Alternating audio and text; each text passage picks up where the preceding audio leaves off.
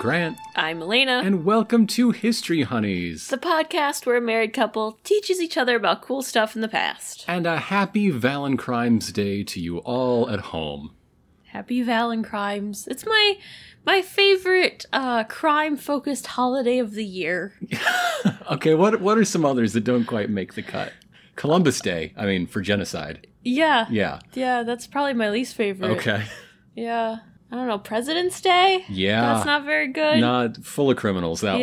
Yeah. So let's get criminal. Let's get criminal. I want to hear your lawyer talk. So we are carrying on our tradition of Valentine's. And we are really carrying on the tradition of keeping it local. Okay, local to us at least. Local to us. We're going to talk about some Chicago crime. Because apparently we don't get enough of it. I feel like we're never going to run out. It's a sustainable resource. Well, we're going to talk about something I've thought about talking about for a while. Then I was like, maybe I'll do something non-Chicago. And then that Riverdale episode happened. What about Riverdale inspired this, dear?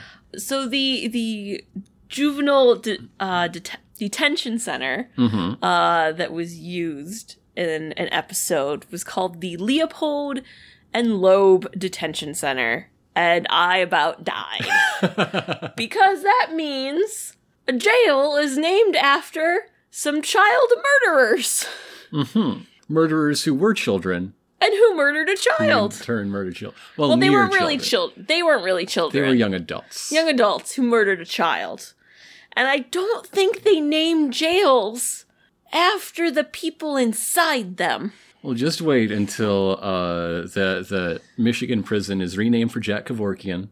Yeah. So all the time he spent there. Yeah. Yeah. Okay. Well, yeah. So we are talking about Leopold and Loeb. My favorite boy band. Yeah. Yeah.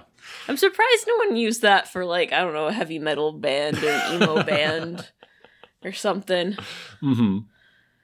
But we're talking about them and the murder of Bobby Franks. Ah. Let's learn a little bit about these murderers first. These scamps. These ne'er-do-wells.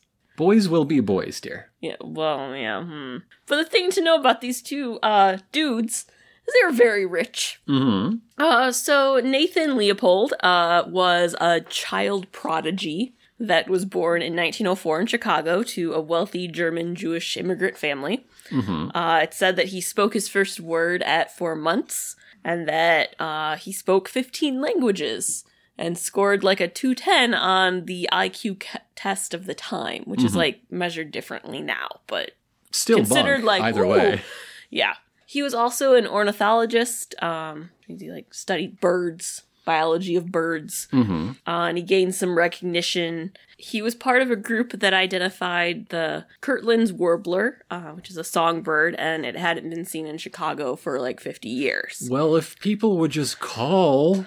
Yeah. The warbler is in the book, people. Yeah. At the time of the murder, he was 20, and had just completed his undergraduate work at University of Chicago. And was doing some graduate work and was planning to attend Harvard Law School. His counterpart, Richard Loeb, was born in 1905 in Chicago, also to an extremely wealthy family. His father was a lawyer and the retired vice president of Sears, Roebuck and Company. He was also noted for being extremely intelligent, skipping several grades, becoming University of Michigan's youngest graduate at 17. But he was also seen as lazy and extremely unmotivated to do much other than just graduate. He wasn't really interested in doing much with his life. If he applied himself, he could have graduated college at 14. Right. He was also known for being obsessed with crime, reading novels and detective stories and newspaper crime reports. Is that a warning sign for anything? I do want to say, should I be concerned about anybody in my life? That doesn't necessarily mean anything. That might have that going on? Darling, what you're missing is I didn't graduate early from anything, so we're fine. I'm definitely no child prodigy. Oh, you also aren't a millionaire. I'm definitely not a millionaire. Those are the ones you have to watch out for. I have no wealth, so you're really safe that I'm not going to murder someone. So both of them grew up on the south side of Chicago in the Kenwood neighborhood, which is about 5 miles south of downtown. Starting in 1860, Kenwood became one of the places for Chicago's most wealthy residents to live. The area continued to grow, with large mansions being built for a few decades.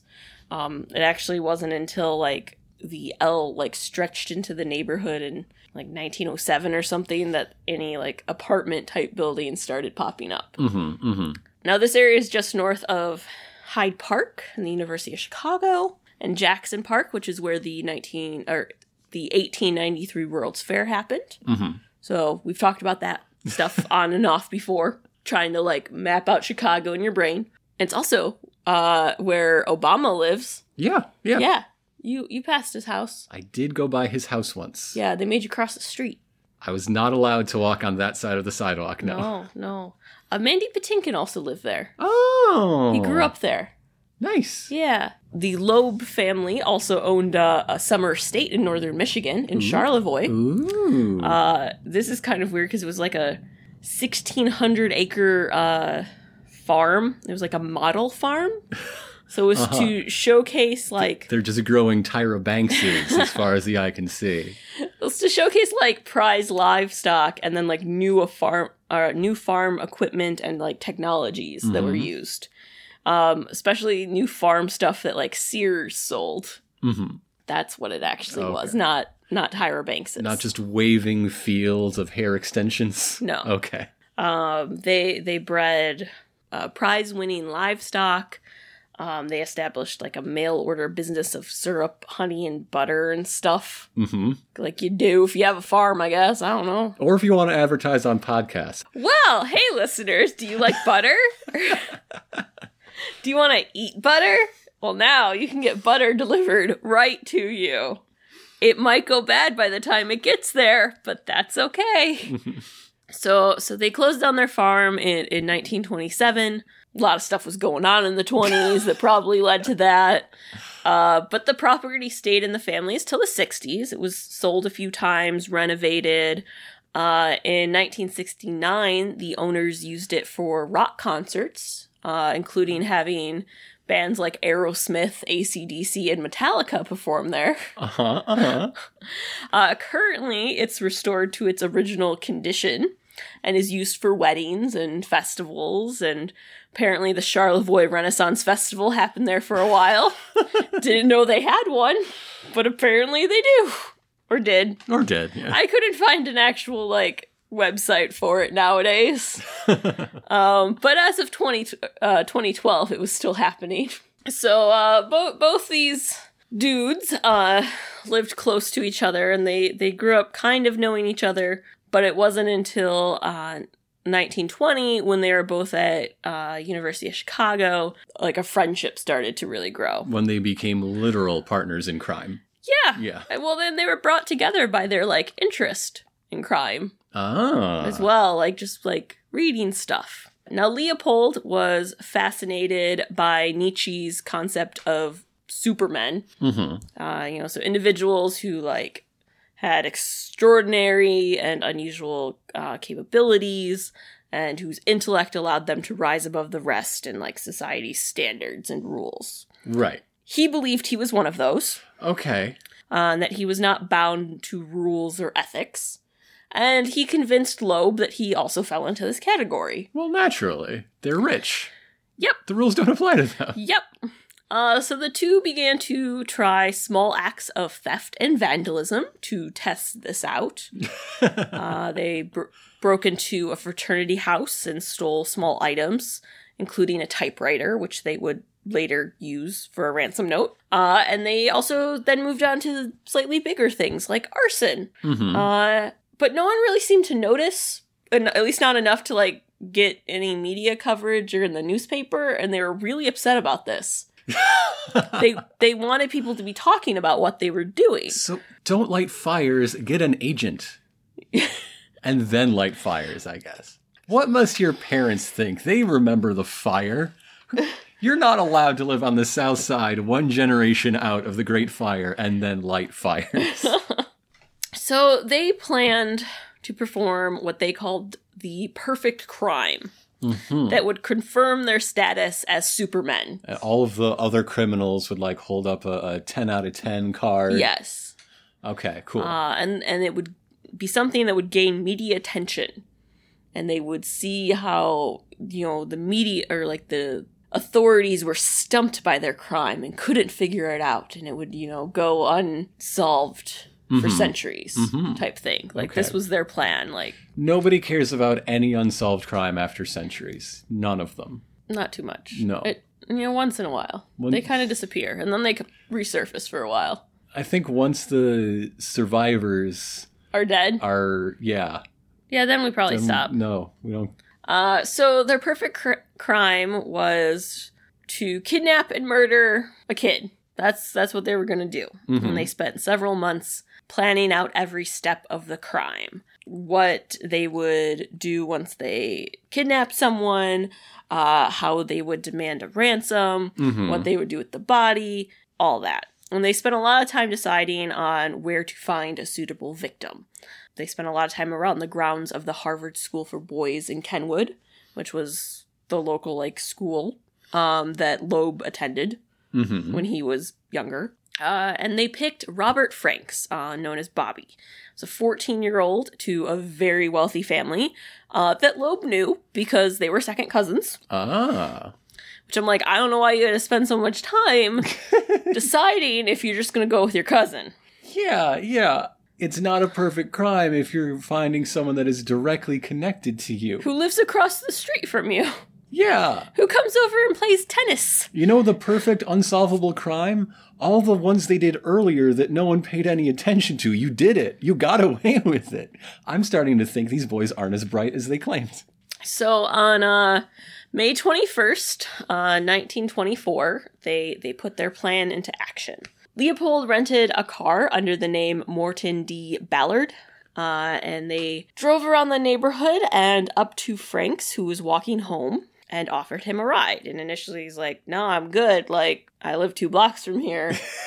I'm fine. I don't like my cousins that much. They're weird. Well, only one of them's his cousin. But they convinced him to get in the car, and he got into the front seat. What happens here is a little bit up to debate. There's conflicting statements on who was driving the car and who was in the back seat of the car. We know that the victim was in the front passenger seat. Yes, we know that.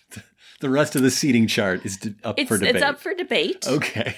But we know he got in, and he sat in the front, and they went off driving, and then whoever was in the back seat hit him multiple times with a chisel on the head. Oh. And then dragged him into the back seat onto the floor and gagged him, and he died. And the real sad thing is that back then they didn't have a Culver's there. So well, that's about 20 blocks farther south than the Culver's. Yeah, and a century apart. Yeah. So they drove to their planned dumping ground, Hammond, Indiana, which is about 25 miles from Chicago. And they put him in a drainage pipe close to the railroad tracks and the lake, and removed his clothing and poured acid on him, including making sure they got his scar that they figured would be pretty identifiable. Oh, okay. They left and went back to the city, burned their clothes, cleaned the car. Franks by then was known to be missing. It takes a long time to burn your clothes and clean your car, I guess. Yeah. And Leopold called Frank's mother, said he was George Johnson, and that Bobby had been kidnapped, and told her instructions for delivering a ransom would come in future phone calls. They also mailed an official ransom note that they typed out on the stolen typewriter. An official ransom note. It was notarized. Well, here's our ransom. We hereby, the undersigned, do officially ransom. And then they spent the rest of the night playing cards. So the next morning, they called and told the family the first set of ransom instructions, because they were making several phone calls of, you have to go here to do this, and then we'll call you there, and you'll get the next thing, and on and on. In the form of a Simon Says. Yes. Yeah. This is where their plan had a series of issues come up. So one of the family members who was involved in like receiving this information forgot the address of the store where they were supposed to go for the next step and didn't go. Okay. I feel like if I was trying to rescue my loved one from nefarious kidnappers, I would write it down. Right? I would get a pen and paper and I would write it down. Well, and you're like, dang, that's bad. But then shortly after, someone discovered the body and the family was notified and they're like, well, screw the ransom. We know he's dead. Yeah. Yeah, it seems like there might be a hole in this perfect ransom plan. Yeah. So once they found out that the body was found, they destroyed the typewriter. They burned the rope that was used to move the body. And I was like, I don't know why you kept that rope around when you were burning other stuff. And they were absolutely sure that they had covered their tracks and they went about their life as normal. Mm-hmm. As normal as these two people could possibly be, I guess. Yeah. So police launched an investigation. Loeb was really going about his daily life, but Leopold was like talking to police and reporters, offering them theories about what he thought happened because of his like amazing intellect. Right. Like those serial killers that can't not send notes. Yeah. Yeah. Like they never would have caught the Unabomber if he just wouldn't have tried to be pen pals. Because he was the one that was in Michigan, right? Timothy McVeigh is not the Unabomber. He blew up the Oklahoma City Federal Building. I always, like, confused that they're not the same thing. Timothy McVeigh had a truck bomb. The Unabomber had mail bombs. Many mail bombs. I don't know why I always attach them. Well, Timothy McVeigh... They were both active when we were children. Yeah. I think... Yeah. Very young children. Very so I think they morph in my brain. But Timothy McVeigh, my family totally drove past his house in the thumb of Michigan that was getting raided by the FBI when we were on our way to the beach. And we couldn't stop at our favorite ice cream place. Because there was a roadblock to the gas station. Anyways. But yeah, so Leopold kept talking to them. Like, he even was, like, quoted talking to a reporter about, like, well, if he was a murderer, of course he would choose some little bitch like Bobby Franks.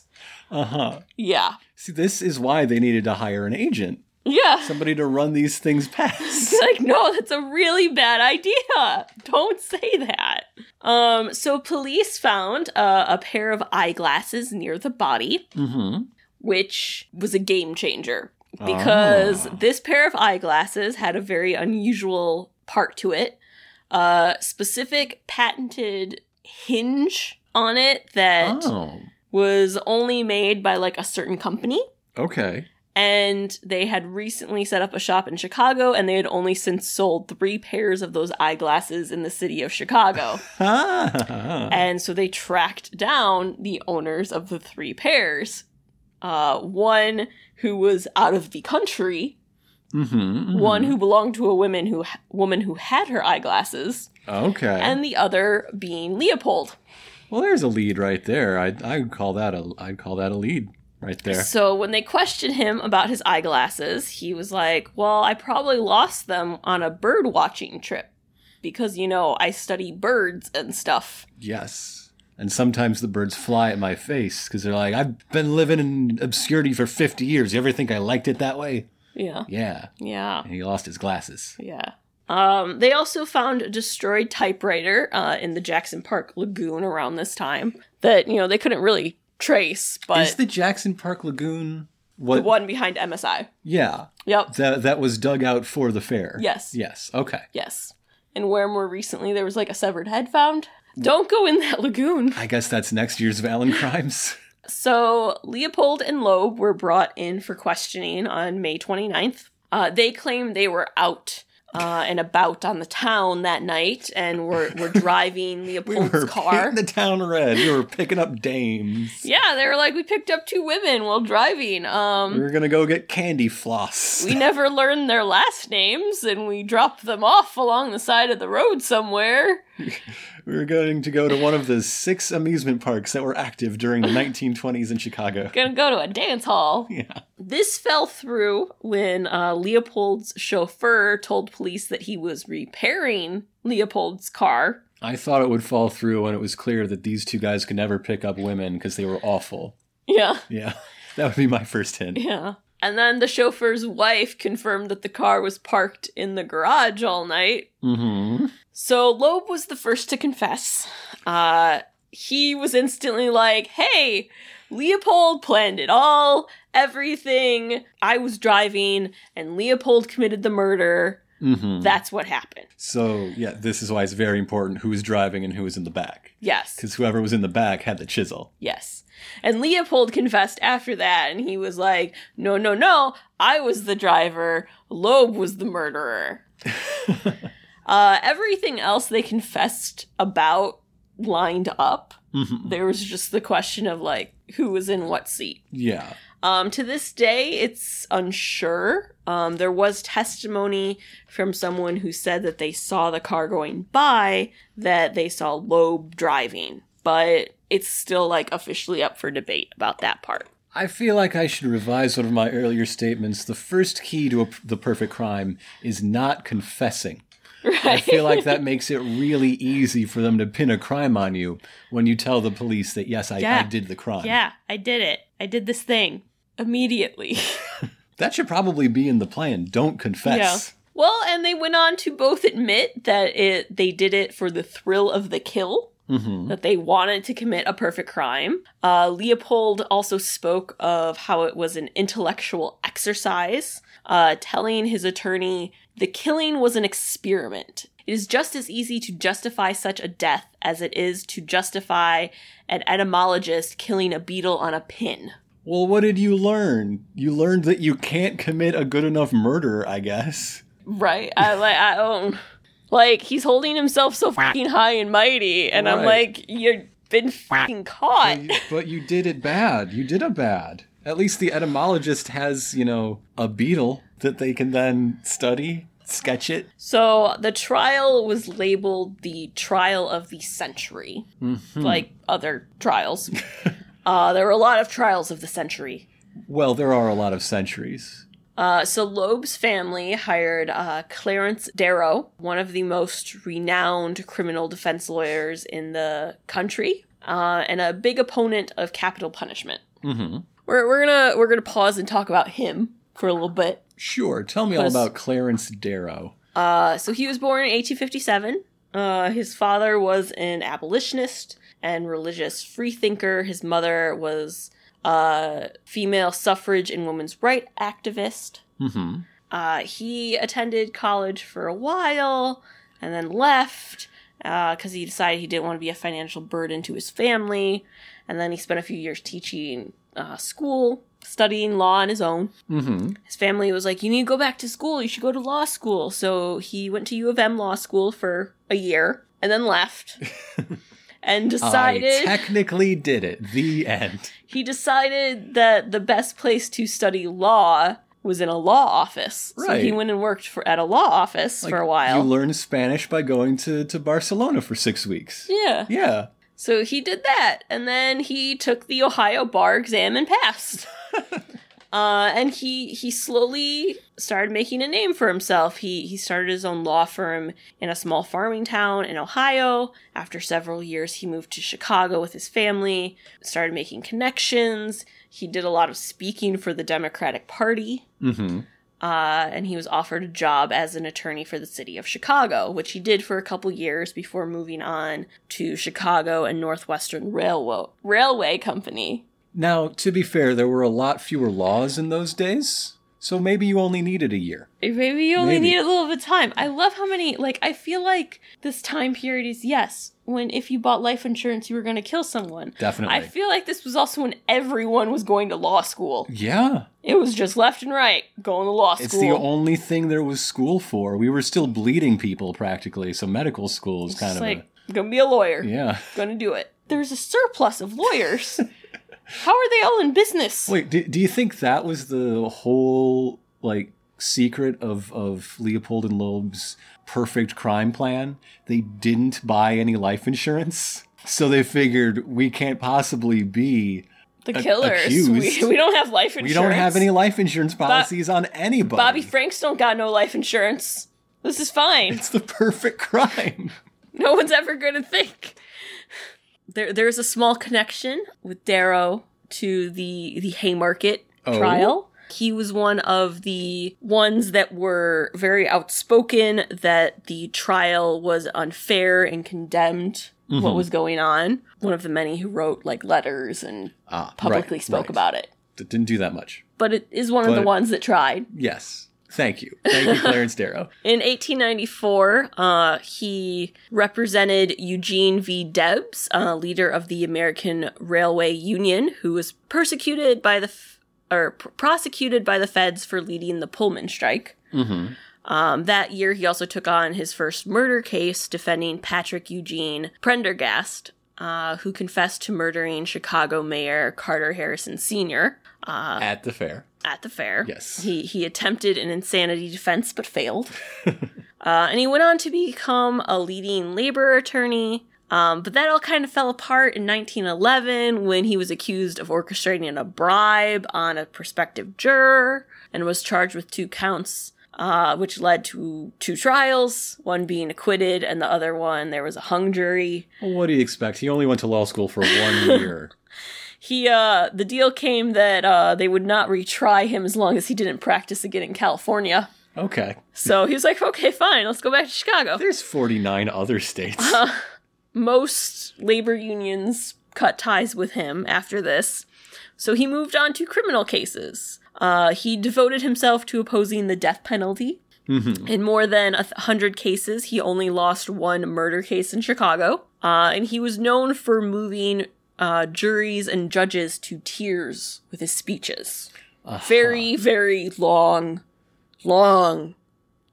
speeches. So they were bored to tears. Yes. Okay. So when he took the case of Leopold and Loeb, he stunned people with having them plead guilty. Well, when they both confessed to most of the crime, the only question was who had their hands on the murder weapon. Yeah. Thing is that everyone thought he was going to do a plea of not guilty by reason of insanity, but he knew that would lead to a jury trial, which would definitely end in conviction and the death penalty. Yes, the insanity test at the time was not one they could reasonably expect to pass. Yeah. Guilty kept them away from a jury and put them in front of a judge. Just for sentencing. I see. Yes. So that's what they did. And he took this as an advantage to speak about how human behavior is influenced by psychological and physical and environmental influences, and like the boys were missing the emotion that was necessary in making decisions. Right, because they're rich. Yeah. Just look at the children of billionaires today. They're all monsters. So the 32-day trial that was just basically a sentencing hearing went on. That is a long speech. That's an incredibly long speech. Well, his closing argument lasted for 12 hours. Where he worked to soften not only the judge, but the public opinion. So that way, when the judge finally said what he was going to say, there wouldn't be as much public outcry. So he continually stated the ages of the boys, who were under 21. So, like, in the status of, like, the time, I mean, they considered, like, adult age was, like, 21. They could not vote. They could not vote. We could send them to work in factories, but they couldn't vote. Well, yeah. It's not like they're 14 or anything. They can go die in a coal mine. He also said a lot of things relating to, this is a quote here, of, never had there been a case in Chicago where on a plea of guilty a boy under 21 had been sentenced to death. There's a lot of qualifiers in that short sentence. Yes. For 12 hours, he went on, and that resulted in them getting a life sentence plus 99 years. That's why everybody's always moved to tears. They're hoping he'll take it as a sign to stop. Yeah. We need a lunch break, please. We would all like to be. Now, before we move on to what happens after the trial... I would guess life in prison plus 99 years. Yeah, well, there's a lot that happens, though. Darrow would go on and do the Scopes trial that tested the Tennessee Butler Act that banned the teaching of evolution in state-funded schools. He would also do the Sweets trial, which was in Detroit. A white mob attempted to drive out a black family, and one of the white men was killed. So, of course, they arrested 11 black men, charging them all with murder. And he got a mistrial after arguing that the case was full of prejudice and that there was an all-white jury. And if this was the opposite, you'd be giving them medals and things like that. So some of the biggest cases of the time was him. Are the celebrity lawyer of the age. Yes. Yeah. So after sentencing, Leopold and Loeb were first sent to the Joliet prison and then later to the Statesville Penitentiary. Statesville is the name of a city in like a superhero story. In The Sims or something. That's like an intentional throwback to the golden age. Yeah. Statesville. Ugh. Well, they're only like 5 miles apart from each other in prisons. We could go visit either one of them. Oh, nice. How haunted are these prisons? Well, the Joliet prison was built with convict labor in 1865. So probably really haunted. Okay, sure. It stayed in operation until 2002. Oh, goodness. So yeah, the Joliet prison in 1865, it had like a population of over 1,200, which was like a record for the time. It was ridiculously large. It did house Babyface Nelson in 1933. George Nelson, Born to Raise Hell. Yeah. Not the cows, George. Yeah. There's like one person out there who got that reference. One person. Anyway, it's not the livestock. I'd like to apologize to that one person for slightly misquoting "Oh Brother, Where Art Thou?" Statesville Correctional Center actually began construction in 1917 and opened in 1925. So it was pretty new for these boys. Yes. And they, as I said, were only like 5 miles or something away from each other. The Joliet prison was supposed to close shortly after this and, be replaced with Statesville. But that didn't happen. And as I said, Joliet continued to operate until 2002. Right. When they finally, closed it due to budget cuts and issues with the building. And I'm like, yeah, it's from 1865. There's some issues. They couldn't afford to keep repairing this incredibly outdated infrastructure. Yeah. So it actually sat abandoned for a while. And in 2018, the Joliet Area Historical Museum started running tours of it. So you know where I want to go in the spring? Your birthday's coming, dear. That's where I want to go. It has been used in numerous movies and TVs, including The Blues Brothers. It's where he's getting out of jail at the beginning. Okay. The first season of Prison Break. And Flash, it was season 2, Iron Heights. Yes. Not the other seasons. No, just that one. Okay. Initially, both of our murderers here were receiving money from their families while in prison. But then that, got cut back. Which the other prisoners didn't know. And they're like, hey, rich boys, give us money. Yeah. So there were several... Or I will punch you. Yeah. There were several issues and altercations about that. Loeb was actually paying a former cellmate off to not hurt him. James E. Day, he was like, here's money, please don't kill me. Now that's the perfect crime right there. Yeah. Because if you kill the child murderer, the unrepentant child murderer in prison, no one's going to care that much. That's a pretty good crime. So in January 1936, Loeb was attacked by Day with a straight razor and died of his wounds later that day. Day said it was self-defense, which he was tried and acquitted of Loeb's murder. Many people say that it is very unlikely it was self-defense due to the fact that Day had no wounds and Loeb had 50, including his throat being slashed from behind. So your theory might stand here. I'm way better at coming up with crimes than these boys. Yeah. Yeah. Now this is where things get really, really weird. So weird. It's hard to wrap your head around. So Leopold apparently became a model prisoner. Well, he learned from that farm. He learned 12 additional languages. and worked to improve the education available at Statesville. Okay. He revamped the school system and the curriculum and taught other students. In 1944, he volunteered for the Statesville Penitentiary Malaria Study, which is where... Now, does that mean they gave him malaria? They gave him and many others malaria. All right, okay. This was a study conducted by the Department of Medicine at the University of Chicago, along with the U.S. Army and State Department. Volunteered. Apparently. I guess you gotta have a hobby. Pass the time. It's hard to know how much actual volunteering was going on, though it's said that they did get, like, you know, points towards, like, good behavior and parole if they participated in this. Sure. So, it takes a lot of points to get out of a life sentence plus 99 years. Yeah, well, you know, apparently Loeb's doing really well at that. So, in addition to being a test subject, he helped to recruit other inmates. Now that's the perfect crime. You get the state to give someone malaria. Yeah. And you count it in your head as a murder. He also worked as an X-ray technician and assisted with their research of malaria.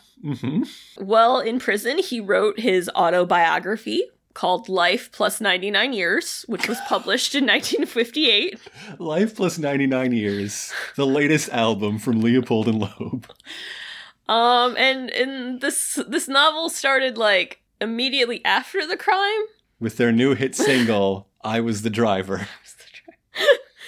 Now, in the 1950s, Leopold was approached by Meyer Levin, who requested his cooperation in writing a novel based on the murder. But he said he did not want his story fictionalized, and Levin wrote it without him. Like, fine, still gonna write my book. Yeah. In 1959, Leopold tried to block production of the film version of the book on grounds that it had invaded his privacy and defamed him.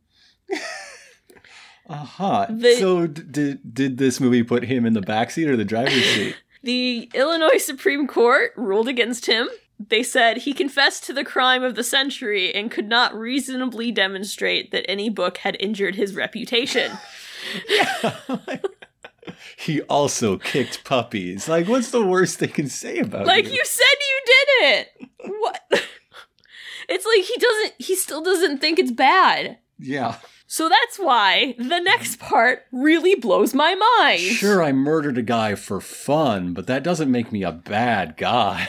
So, right around this time is when he was paroled and moved to Puerto Rico. He went and worked for the Brethren Service Commission, which was connected to the Church of the Brethren, which is, you know, one of the 3 historic peace churches. Okay, you got, like, Mennonites, Quakers, Church of the Brethren is known for similar things. Maybe I'll do an episode on them one of these days. They accepted him as a medical technician at a hospital in Puerto Rico. And he earned his master's at the University of Puerto Rico. He taught at the University of Puerto Rico. He did research for the Puerto Rican Department of Health and research on leprosy at the University of Puerto Rico Medical School. Can you imagine if this hospital admitted, like, somebody, like, in the ER, and they're like, this looks like a chisel injury to the back of the head. I don't know who could possibly treat this. And then in walks in the hero, the greatest possible expert. He still thought that his reputation was being ruined, that he had a reputation to be ruined, and yet they let him freaking out. He's clearly trying to build another one. It's mind-boggling. Yes. Because he's defending so much of what he did and who he was when he was 20, and not saying, oh, I've changed, oh, I understand what I did was wrong, or this, or that. Like, he's like, no, this book is damning my reputation. Now I'm gonna go live a life. So he's doing all these things, doing all this study. He was studying birds in Puerto Rico too. He was just constantly likes his birds. Doing research. His special bird glasses are what sunk him. You better keep watching birds. Yeah. And he continued to do all that until he died in 1971. of a heart attack. Now, was the heart attack driving, or was the heart attack in the back seat?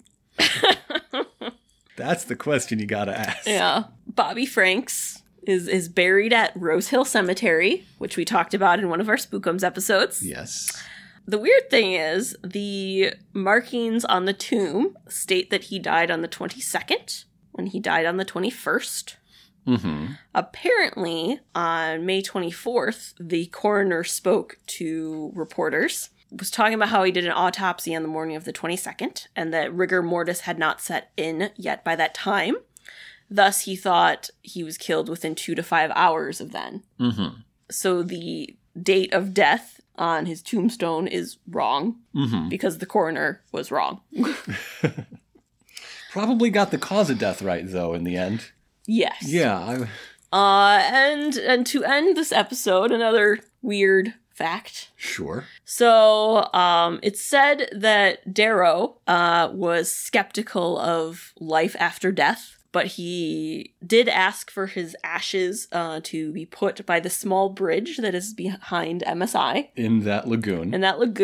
He thought it was one of the prettiest places. It's a very pretty place. And apparently he said that if there is a life after death, he would return to that small bridge located there on the date of his death. Aha. Like, okay, if it's true, I'm going to come back there. Like every year, like annually? Yes. He'll haunt the bridge? Yes. So this bridge is the Columbia Bridge, or the what is now known as Clarence Darrow Memorial Bridge. Appropriate, okay. And they've had an annual ceremony on March 13th, the date of his death, every year, for years. Do you want to go? Your birthday's coming.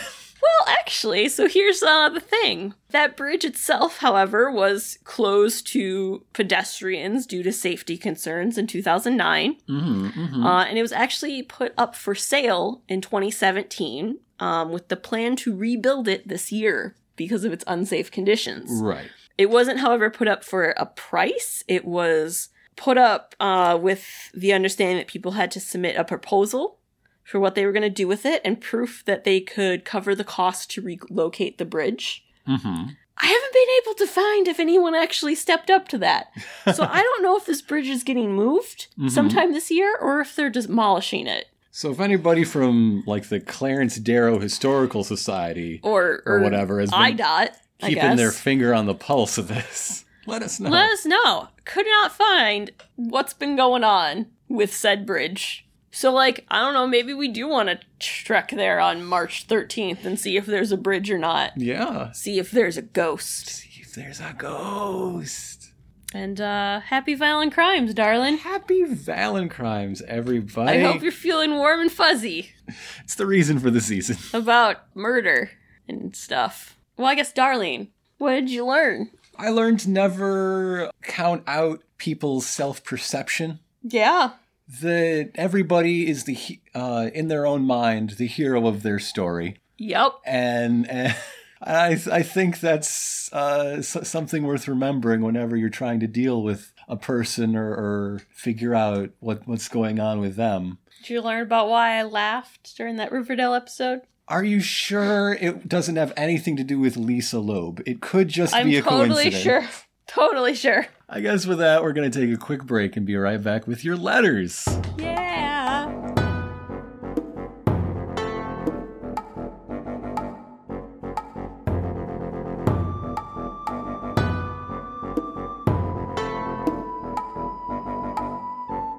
Hello. Hi, everybody. We've got some letters for you, and thank you very much for sending them. So let's get right to it. Joe writes in answering our prompt for this episode, which was favorite kidnapping. Or kidnapper, as the case may be. Or kidnapper. And his answer is Julius Caesar when he was a child. 2 facts. Caesar apparently wouldn't stop reciting poetry to his captors. And when he learned of his ransom, he was so insulted with how little they were asking, he demanded that the pirates double it.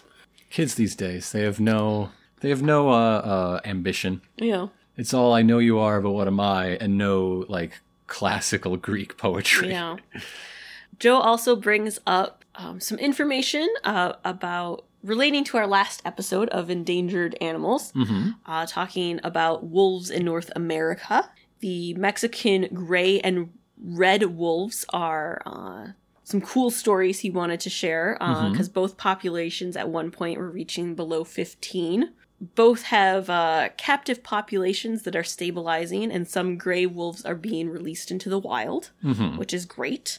Well, but red wolves aren't able to be released because people keep shooting them because they look like coyotes. Or so the people who shoot them say. Yeah, or so they say. But why does Joe know these wonderful wolf facts? Because Joe volunteers with the nation's only fully internationally accredited wolf sanctuary. That is the coolest job. That is pretty cool. That is very cool. That's incredible. Thanks for writing in, Joe. Joe is totally allowed to, wear those wolf shirts. Anyone that works at a wolf sanctuary can wear those wolf shirts. I think that's the work uniform. Yeah. You have to wear a 3 Wolf Moon shirt in order to work at Wolf Haven. No one else should, but he can. Well, if you are either a werewolf or a wizard. Yeah. Those are the 3 cases. Yeah. We got a letter from Wyatt, who writes in with an interesting question. Wyatt, it's so great to hear from someone from my old alma mater, but they would like to hear about our credentials to know that our podcast can be trusted, to be truthful and accurate, and I appreciate the thought. Yep. I think it is an important question to ask in times like these, when every day there's a new expose about how the platforms that deliver so much of our information have had their algorithms tuned toward profit rather than reliability or truth. And we are reaping the fruits of those shameful labors. But the fact is, neither of us are formally accredited or trained.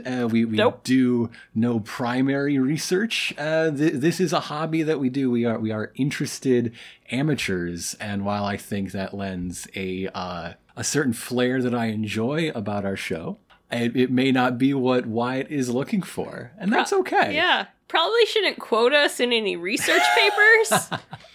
But I like to think we are a great way for people to learn things and go research things more on their own. I hope that we point people toward those sources. Yes. Rather than being trusted as experts in our own right. Yes. And sometimes we're wrong. We get corrected. I do ask for corrections every single episode. Yeah. I might do it in a tone of voice, but I do totally mean it. On the other hand, I think our amateurness spreads a sort of implicit message that history is something to be engaged with. It is a form of storytelling, and it is something that they're always making more of. You're never going to run out. And so it's worth going in and grabbing 2 fistfuls and just seeing where we've been to hopefully point to places we could go. Yes. I like to think our show makes history more accessible to people. That's the dream. That's the dream. I don't know. We get a lot of people writing in saying it was never their subject. It was never the thing they cared about. But we approach it in a fun-filled manner that brings them happiness. So thank you, Wyatt, and hopefully you're listening to hear it. But just in case, I'm going to respond with the meat of that in an email. Okay. And suggest Wyatt listen to this whole episode to see what that's like in action. Yeah. Which is mostly me being very flippant about the deaths of 2 people. Yeah. One of whom killed one of the others. Yeah. So thanks, Wyatt. Hallie writes in, was very into our last episode. Oh, thank you. Zoology was their major in school. So had a lot of feelings about the endangered and extinct species list. Hallie also wanted to share about a show currently on Animal Planet called Extinct or Alive. Because of what I said about animals being found that they thought. Yeah. So thought unfindable. The show is hosted by the grandson or great-grandson of the guy who actually discovered the coelacanth was not extinct. And the show is actually the reason that the Zanzibar leopard which was determined to be extinct 25 years ago, is now being questioned once again as the show caught footage that has a high probability of being one. But what about the Zanzibar land poisonous hamsters? I don't know. A certain subset of our audience is loving this right now. Yeah. Oh, yeah. I mean, hamsters are kind of poisonous. Don't they have a lot of salmonella on them? An animal doesn't have to be poisonous to be poisonous. That is true. Don't lick turtles. Don't put them in your mouth. Hallie also answers some other prompts, including this one of what is your favorite kidnapping or kidnapper? And she is going with the kidnapping of Steven Stainer. For two reasons. Stainer was kidnapped and held for 7 years, during which he prevented the kidnapping of other boys. And when his captors finally managed to kidnap another kid, he finally found the courage to make his escape to save not only himself but the other boy. Mm-hmm. And also Stainer's older brother, Cary Stainer, ended up murdering 4 women. Well, so that's a plot twist. Family isn't always the people you're related to. Let's say that. Hallie's also going back and answering prompt number 4, favorite play or musical. That's a deep cut. And is going with Hamilton, and a close second being Heathers. I hope you're excited for the upcoming Riverdale episode, Big Fun. Where they do Heathers, the musical. You've got to listen to the cast album so we can talk about it. I know. Also, Hallie is answering number 5 prompt, favorite television ad, and is going with the Hump Day camel commercials for Geico. Say it how the camel says it. Hump Day. Thank you so much, Hallie. Thank you. Yeah. And we also got some kitty pictures. Yeah. Hallie shared some pictures of Harper, Eugene, and Nina. Very sweet kitty friends. We got a letter from Rich, who wanted to congratulate us for Gextra Life 3 from last fall. Thank you very much for watching live and catching up with the rest later. And answers our current prompt with perhaps the most famous of kidnappings, another trial of the century, the kidnapping of the Lindbergh baby. Yeah. It unfortunately did not end well, but it was just the biggest, I think it's what Leopold and Loeb wanted their case to be. Oh, yeah. Imagine them sitting in prison and reading the newspaper like, come on, they didn't even, how do I make this punchline without talking about throwing acid on a baby? Never mind that joke. I'm not going to do it. Thanks, Rich. Rocky Dennis writes in, formerly known as one of the Ricks. So I guess update your charts. Yeah, what if someone does have a diagram of who writes in? They're a bigger fan than I expected to have, and hopefully not planning to kill someone from the backseat of a car. Well, so then we'll get questioned. Well, thanks, Rocky Dennis, for adjusting your name so that way the Ricks don't get confused. Yes, thank you. Rocky Dennis is now only a dozen episodes away from being fully caught up. Ooh. Which they share is very exciting, but also very sad because now they'll have to wait for new episodes. Oh, no. And Ricky Dennis's favorite kidnapping is the Ballad of Fabian Bengtsson. From early 2005. He was the heir of a Swedish electronics chain, Seba, for all of you who buy your electronics in Sweden. He was kidnapped on the 17th of January by a group of men who demanded 50 million Swedish kroner for his release. That's about 5.5 million for those of you using USD. Yeah. He was kept in a soundproof box, and the Seba website was used to communicate between the kidnappers and the family for, ransom negotiation. Yeah. On the 3rd of February, Fabian was found alive, so we're talking like half a month later. He had managed to escape. Of course, during the time he was held, he became friends with the kidnappers. They turned out to really like him. So they identified with him rather than him with them, sort of a reverse Stockholm syndrome. Of course, this was not in Stockholm. It was in the second biggest Swedish city. Mm-hmm. And, he made sure to let them know that they would still be his friends even after they collected his ransom and everything was water under the bridge. Yeah. So Fabian figured out where he was by listening for the ice cream van and using that to guess at his location, where he was. Like, the ice cream van comes at such and such a time, so I can tell the police that. So they'll, contact the ice cream people and know, where in the city to find high-tech ice cream surveillance. I guess the soundproof box wasn't that soundproof, was it? No. But the kidnappers were all caught and given prison sentences from 2 to 10 years. Fabian became a CEO of the family company and main spokesperson for years to come. So thank you, Rocky Dennis. Thanks. And thanks to everybody who wrote in. That's all the letters we have to share today.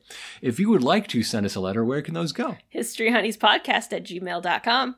And we would love to hear your stories, your questions, yes, your corrections. I'm saying it again like I always do. As well as responses to our regular prompts.